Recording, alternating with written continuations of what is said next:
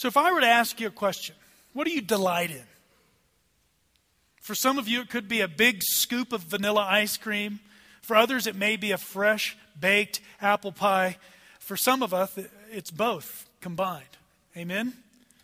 What brings you joy? Is it the weather in Eagle this time of year?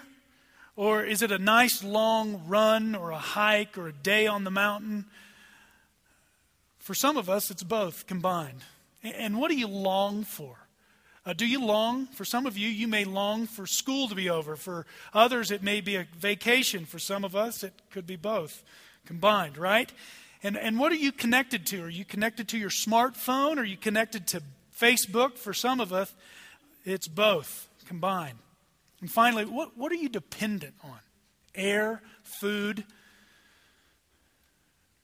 Some of us, it's the weekend or whoever wins on the weekend. These things can be good and they can be bad, and there's no harm in them. But let me ask you these questions in a different manner. Who do you delight in? Who brings you joy? Who do you long for? Who are you connected to? And who do you depend on? Certainly and ultimately it is the Lord Jesus, no doubt. But let me read you the words of Paul in 1 Thessalonians 2, 17 through 20. But since we were torn away from you, brothers, for a short time, in person, not in heart, we endeavored the more eagerly and with great desire to see you face to face, because we wanted to come to you. I, Paul, again and again, but Satan hindered us. For what is our hope or joy or crown of boasting before our Lord Jesus at his coming? Is it not you? For you are our glory and joy.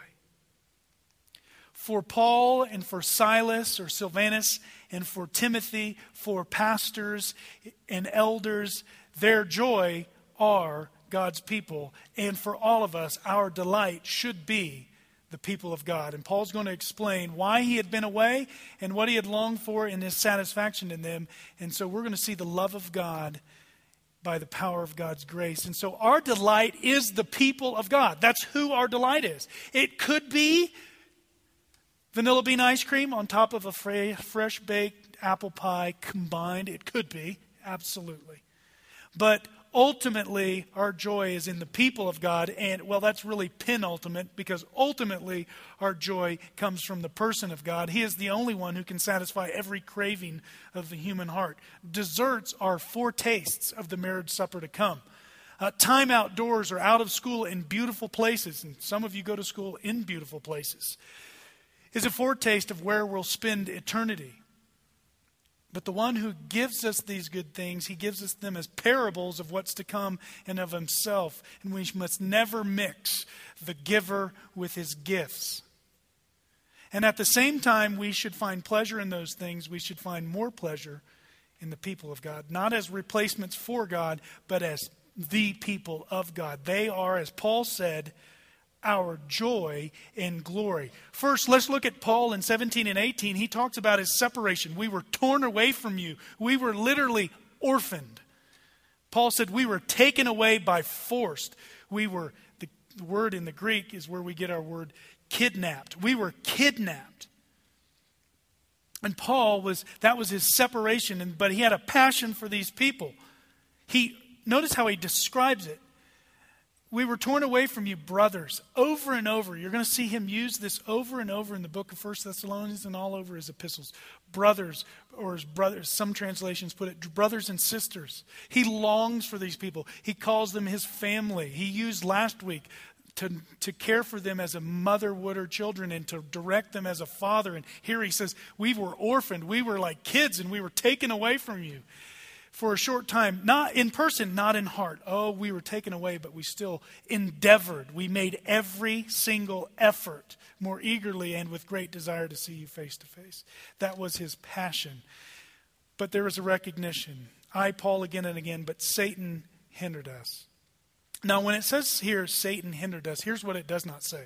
That you have the devil and you have God, and they've got this big battle going on, and the devil is as powerful as God. What it does say is that the devil is opposed to God's ways. And on the next slide, I believe in Acts 16, 6 and 7, you can see, and this is Paul's missionary journey and recorded in Acts by Luke, and they went through the region of Phrygia and Galatia, having been forbidden by the Holy Spirit to speak the word in Asia. And when they had come to Mysia, they attempted to go to Bithynia, but the Spirit of Jesus did not allow them. And so there it seems to say that the Spirit hindered Paul, and here Paul said it was Satan who hindered him. And so to put these two things together, it's not co-equals, as if the Spirit and the devil are kind of out there, and who's going to get the best of Paul and Timothy and Silvanus.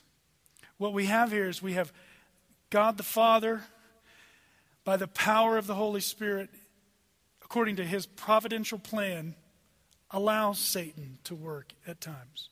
And a close reading of the first 2 chapters of the book of Job will show you that the devil, Satan here, the accuser, is always and only allowed to act in accordance with God's providential plan. Always and only acts with what God allows him to do.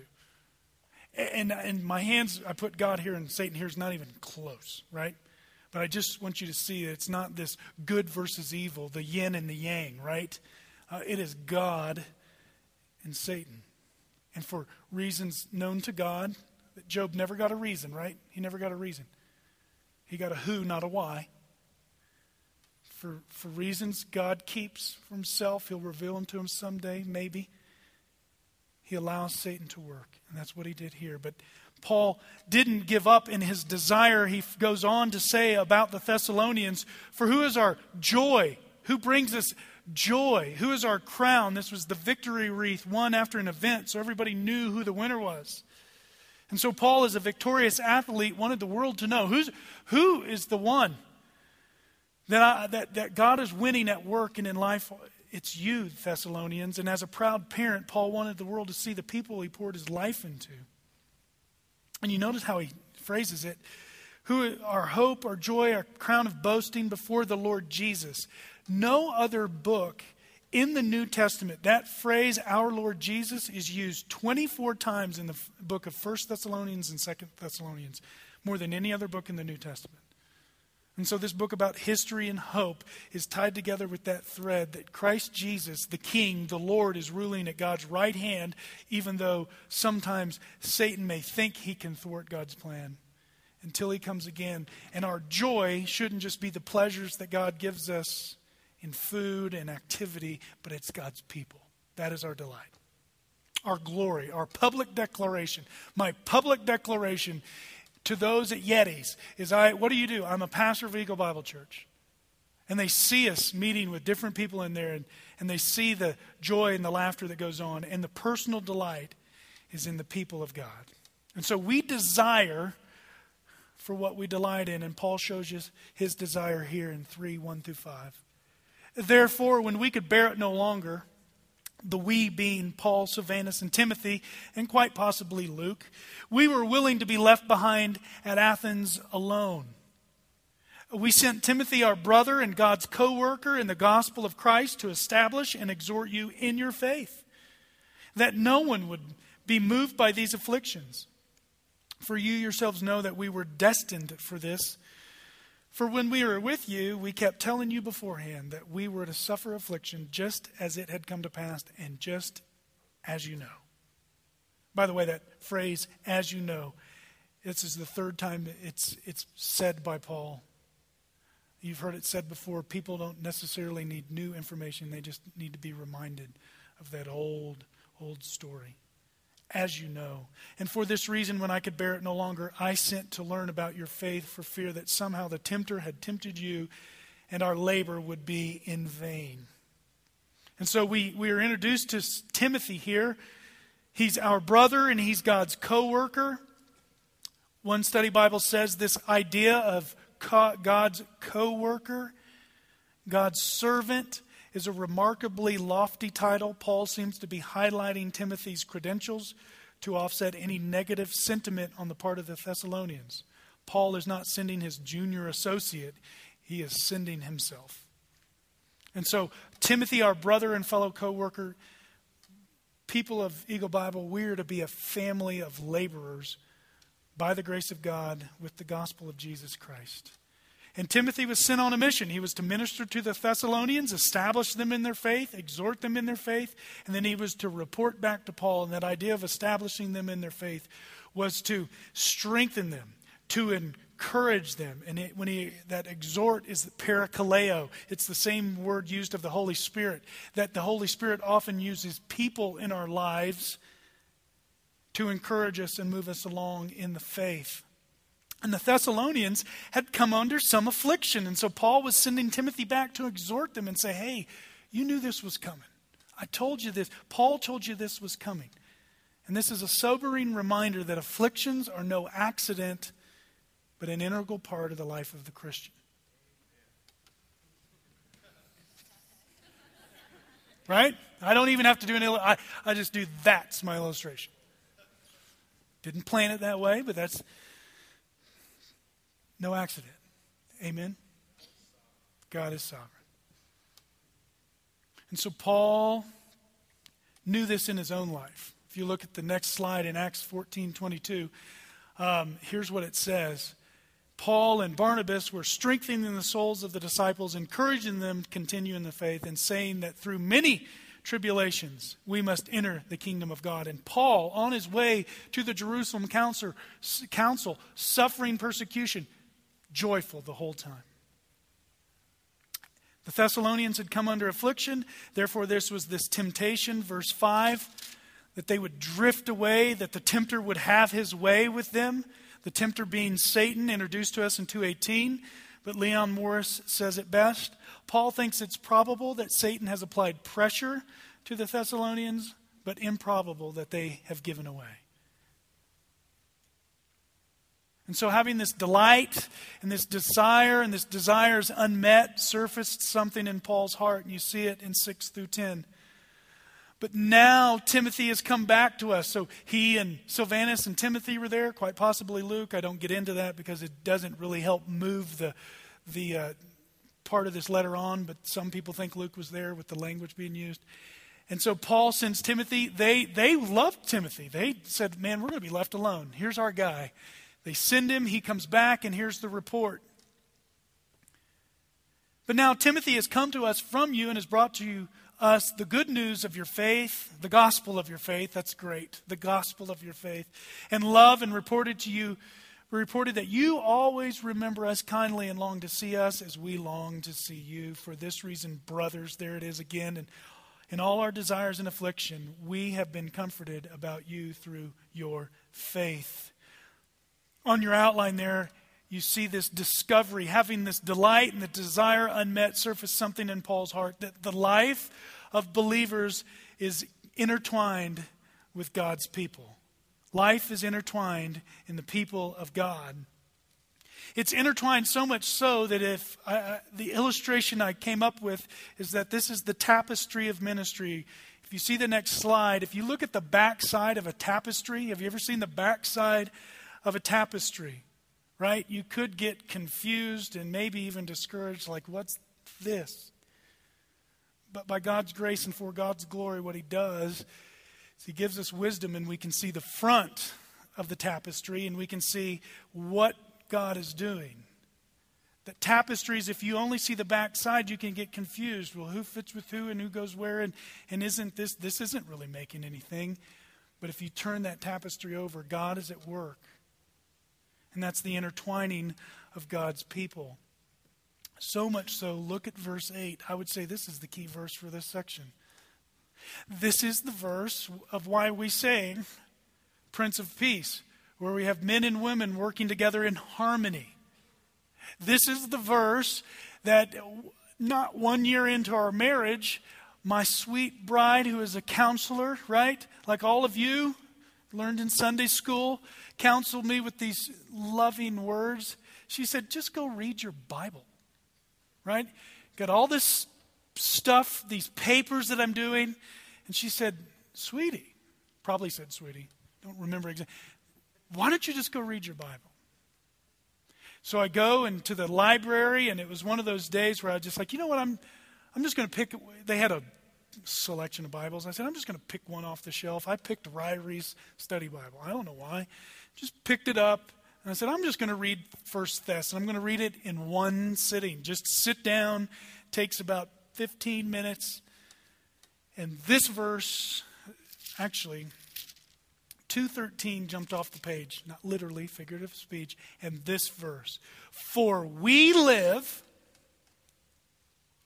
now we live, if you are standing fast in the Lord. That's huge.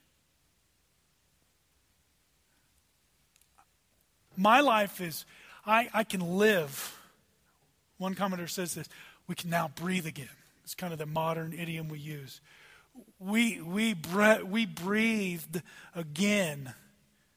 I got that call. Look on my phone, it's Pittman. Hey, Judd, this is Pittman. I'm good. We here live when he stands firm in the faith. This means we are interdependent on one another. It doesn't mean we're independent.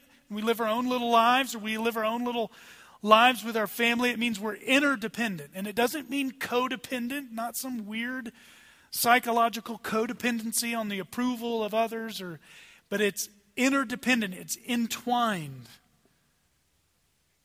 Our desire as the people of God, our delight is to be with the people of God, and our discovery is that our lives are connected together, and this satisfied Paul. For what thanksgiving can we return to God for you? For all the joy we feel for your sake before the Lord. His desire was met in the report. As we pray earnestly night and day that we may see you face to face and supply what is lacking in your faith. Whoa, Paul, thanks for the letter. What do you mean lacking in my faith? Paul thanks God that they were still doing well and prayed for them that they would have room to grow. This enthusiastic, exploding examples of God's grace who were walking worthy. They were stewards, they were parents, they were beneficiaries, they were martyrs, they were walking worthy, were still in need of gospel growth. Every single one of them. And until the day we die, we will always have something lacking in our faith. God is at work in us, and when He's good and ready to take us home, He will. But until then, for Paul, as it should be for us, the gospel is not the front door. It's not just the ABCs we learn when we were kids and we move on. It's the A through Z. It's the foyer, it's the living room, it's the kitchen, it's the study, it's the bedroom. It affects every area of our lives. And so, like the Thessalonians, there may be holes in our faith that others can come in and fill what is lacking. But how do we do this? Well, Paul is a good lawyer like he was. Gives us 11 through 13. We can only love one another by divine enablement. That is our dependence. That is God's grace for the people of God. Now, may our God and Father and our Lord Jesus Christ direct our way to you. And may the Lord make you increase and bound in one another, and for all, as we do for you, so that He may establish your hearts blameless in holiness before our God and Father at the coming of our Lord Jesus Christ with all His saints. And so I'm going to begin there at the end. The holy hearts of the saints. The heart he's talking about, we're going to talk about this a lot, both in Sunday school and here. The heart is the whole person. It's not just emotion, it's the whole person. And when he says, we want to establish your hearts blameless in holiness before God, that holiness is the idea of without sin. And when Paul says holiness before God, he's saying that's how holy we need to be. And only God can establish our hearts to do that. But when he's talking about holy, that's the measure of holiness we need, right? Cleanliness is the idea. Spiritual cleanliness, it's the idea of being spiritually clean, right? And even in our own lives, we have different levels of cleanliness. You go to the men's retreat in Moab and you're camping, your level of cleanliness goes down, right? There's just certain things you just live with. You wouldn't do that if you were going to a wedding, right? You enter shower, exit shower, then go to the wedding, because at a wedding we put on our best. Put on a little juice or whatever that's called. Cologne, thank you. We smell good. We knot our tie. We walk with our wife. We get cleaned up. But I would say even at a wedding is not as clean as it needs to be in the operating room. They don't want that love potion on you. They don't want anything on you. They want everything to be sterilized, because if we're going to open that body and do work on that heart, we do not want any germs getting in. Do you see the progression? And I would say an operating room is far cry from the throne room. The throne room, through which we can enter now with great confidence, because Jesus paid it all. But that's the measure of holiness. And notice who it's coming through. It's coming through God. He may use instruments in the Redeemer's hands, but it is God's work. The hearts of the saints become holy through God's work. It's God's work in bringing us together, and it's God's work in building us up. Now, may our God and Father himself direct our way to you. The idea by direct there, it's clear our way. May he clear away any obstacles so that Paul could get back to the Thessalonians. He is a divine travel agent, making it possible for Paul to get home. He was pulling, right? You want to get Mike home, we got to go get an agent, and he's going to get him on a flight, and it's not going to be from some part. We're getting him out of Manila, we're putting him in Tokyo, we're getting him over to New York, and we're getting him back home. We're making it happen. And that's what Paul was praying for, because God is the one who sovereignly brings us together. And it is God who is the one that causes us to love other people. Causes us. Causes us. And may our Lord make you increase, or as the New American Standard says, cause you to increase and abound in love for one another and for all. So he didn't want their love to stop just with the Thessalonian church. For one another separates them, the one another's, that's the family of God. And for all, that's people outside the church, as we do for you. It's to overflow. It's a tidal way of love that God causes as he works in our heart through the Word of God that's objective in the power of God through the Holy Spirit. Our hearts overflow. It's a tidal wave of love. So not only does he bring us together, God is the one who builds us up. And so Paul shows us in this portion of his first letter his delight, what he desired, what hindered him, what connected them. And he realized the whole way that the only way for him to succeed and them to succeed was the loving reunion and the building of God's grace. And so I want to ask us again, who do we delight in?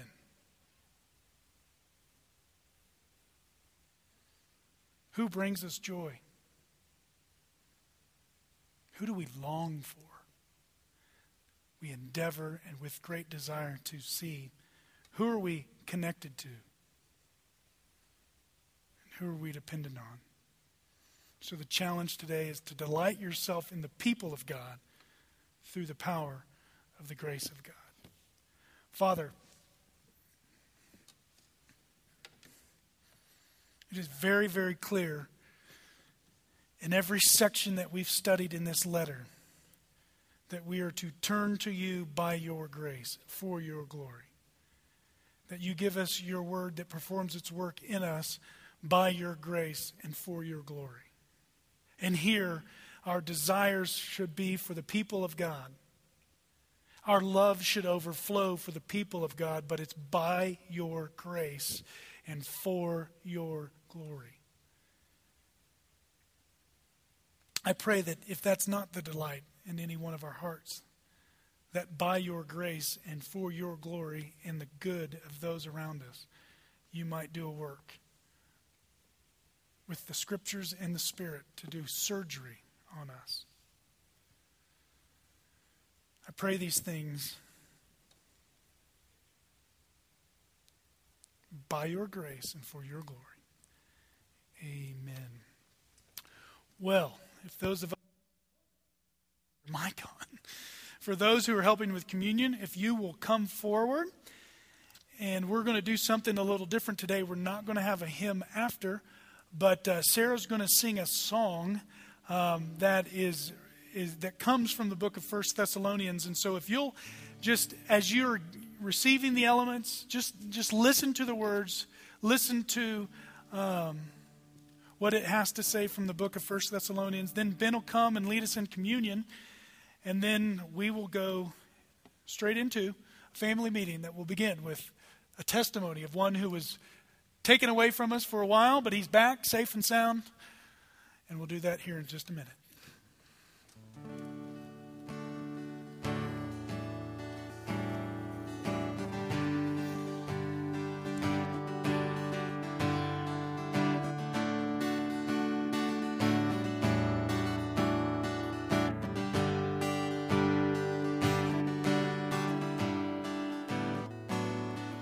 In our sin, we turned away.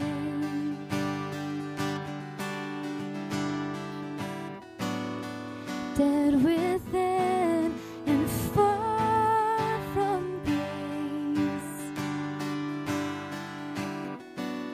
But then you called us out of darkness,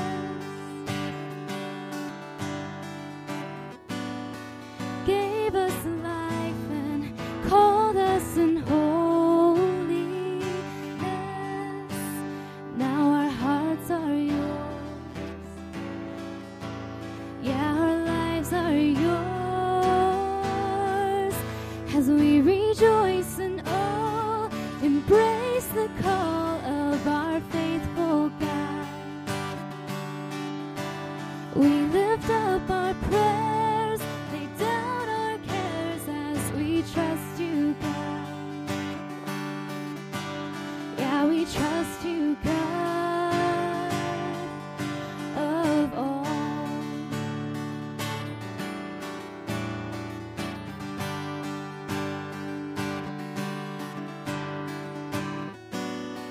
Now we stand completely free.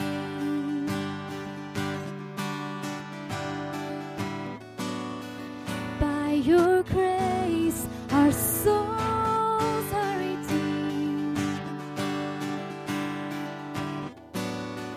Give us strength as you sanctify us, and may your work explode from our grateful hearts as we rejoice in all, embrace the call of our faithful God. We lift up our prayers, lay down our cares as we trust you, God. Yeah, we trust you, God.